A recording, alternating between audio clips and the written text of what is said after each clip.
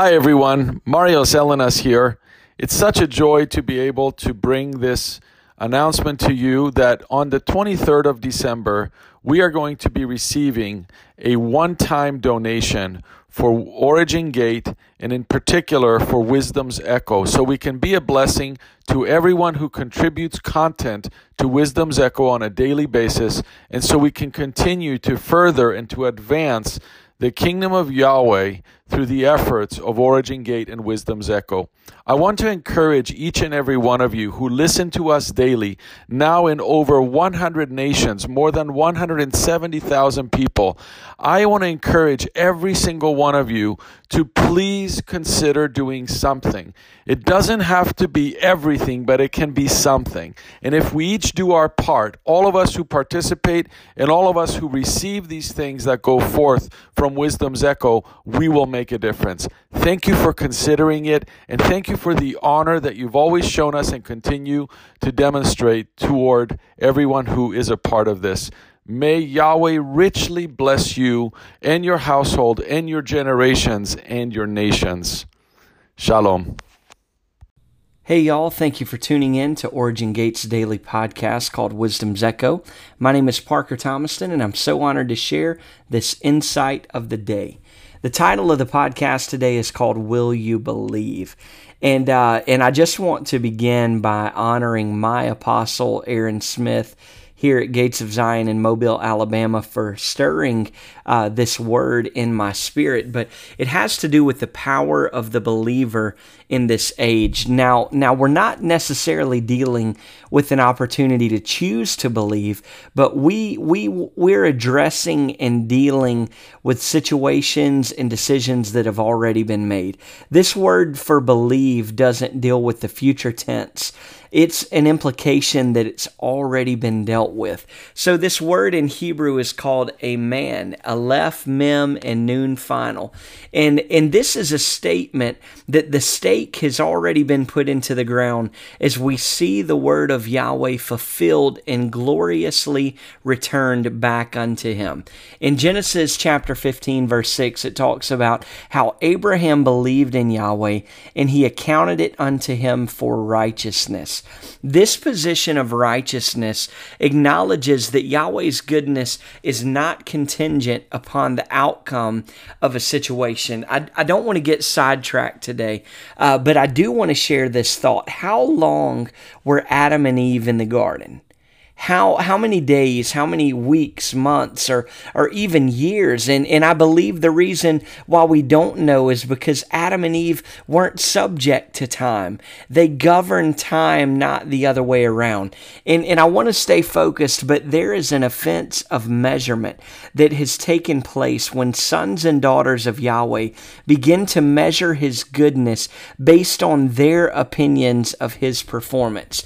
In the 5th chapter of Daniel, we see that Belshazzar holds a great feast and is drinking from the vessels that had been looted in the destruction of the first temple, and then a hand appears and writes on the wall. Now, Belshazzar is the king of Babylon, and he became terrified and called for his wise men to come and interpret the writing, but none of them were able to interpret the writing. So the queen then calls for Daniel, and he interprets the message. Please be reminded that Daniel wasn't called upon simply by what he knew, but for who he knew. It was his relationship, I believe, with Yahweh that enabled him to understand the language. As these letters dance upon the wall, they were speaking more than the wise men could recognize, primarily because they showed that they were living. And I personally believe that with the moment when we deny the life of the Spirit of Yahweh, that becomes the very moment that we cease to receive of that life. But what is most important to me about this message is what was written. So in Hebrew and Aramaic, it says, Mene, Mene, Tekel, Paraz. And it means that Yahweh has numbered thy kingdom and finished it. Thou art weighed in the balances and are found wanting. Your kingdom is divided and given to the Medes and the Persians. So what happened happened later that night at the feast? It was that very night that Belshazzar was killed and Darius the Mede had received the kingdom. So how is one found wanting? How are you and I found wanting? And I believe that it's by comparing our possessions. So back to the power of the believer in this age. I am constantly progressing. Like I've been found guilty of believing that if you focus on the solution, the problem will take care of itself. And it's good to learn lessons because Yahweh said, cast this mountain, speak to the mountain, and it shall be cast into the sea. He didn't say to ignore this mountain. So the answer is not just ignoring the problems that Yahweh has equipped us to overcome. It's acknowledging that we not only have a responsibility to make things right, but He has already given us the tools necessary for us to be able to make these things right. So recently I had a conversation with my oldest son, and he's a phenomenal baseball player among many other things. But that's his biggest joy right now is being able to play baseball with his friends. And he's, there's high expectations for his performance. So he kind of gets frustrated when we practice and he makes a mistake. And I begin to tell him how the reason that we practice is so that when you make mistakes, you make them in a protected environment in order to perform at our highest ability when it counts. So I'm extremely grateful that Yahweh covers us so we're able to perform at our highest ability when it counts. Here's the thing.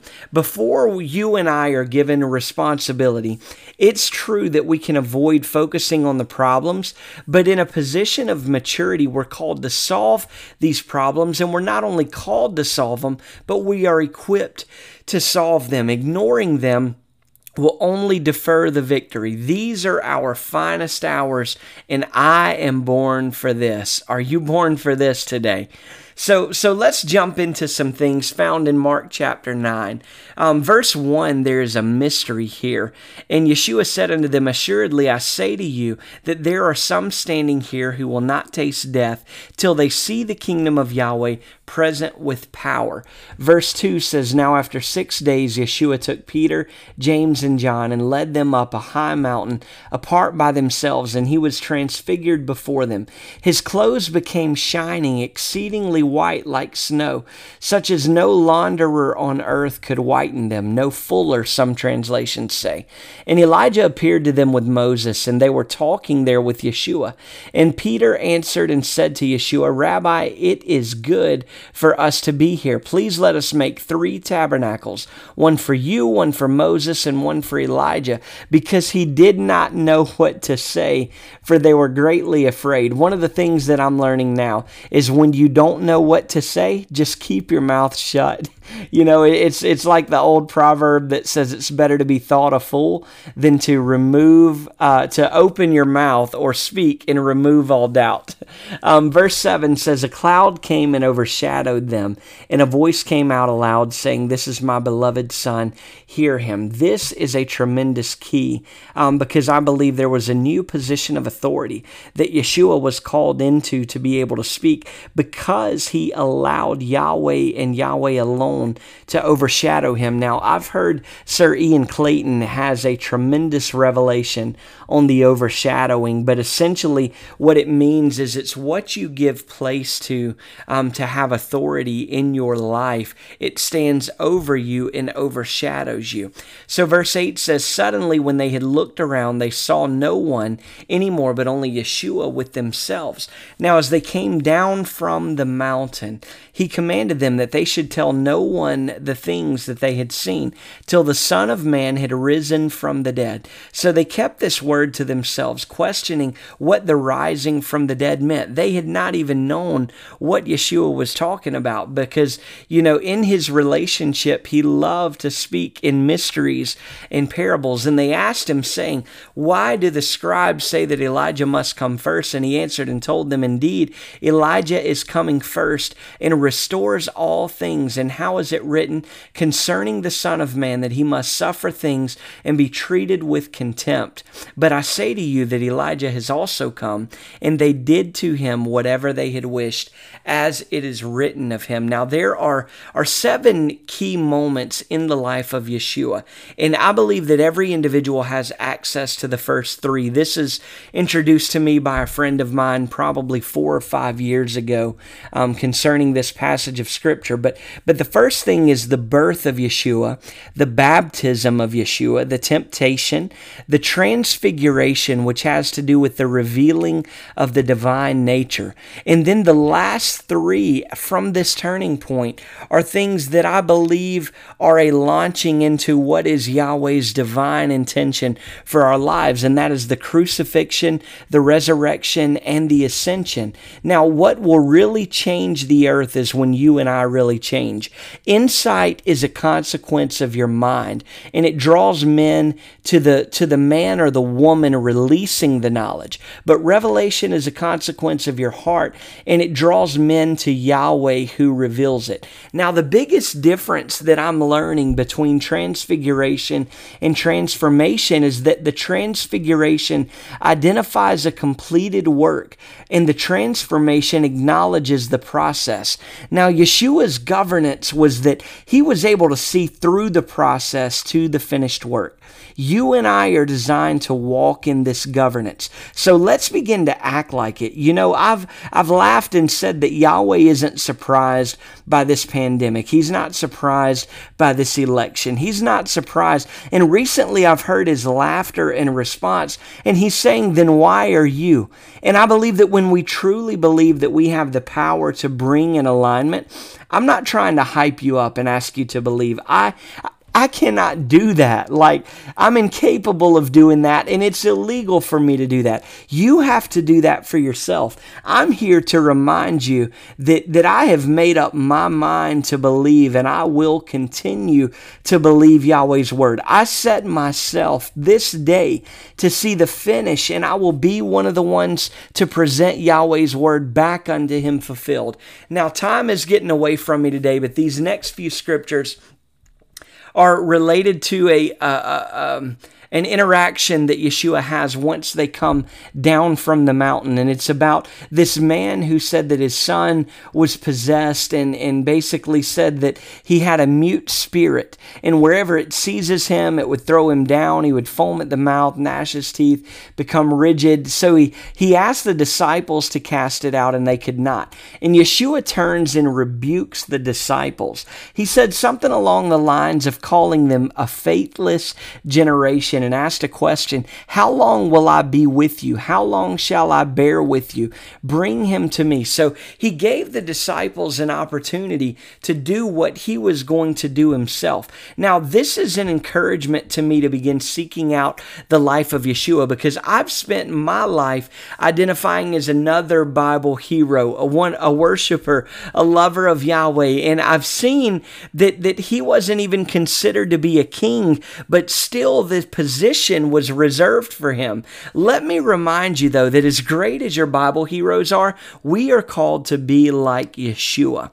The same disciples that gave their lives to prepare the way and served him were rebuked for relying upon Yeshua to do the things that they were already equipped to do.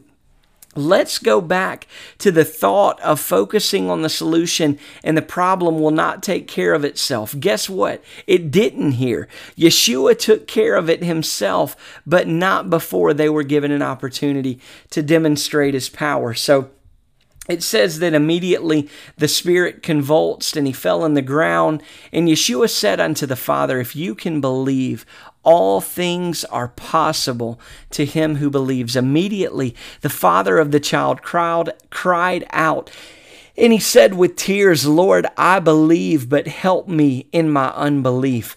Immediately Immediately the spirit convulsed, and immediately the father of the child cried out and said with tears, Lord, I believe, help me in my unbelief. Do you think it was coincidental that it took the same amount of time for the father to cry out as it did for the spirit in the son to manifest?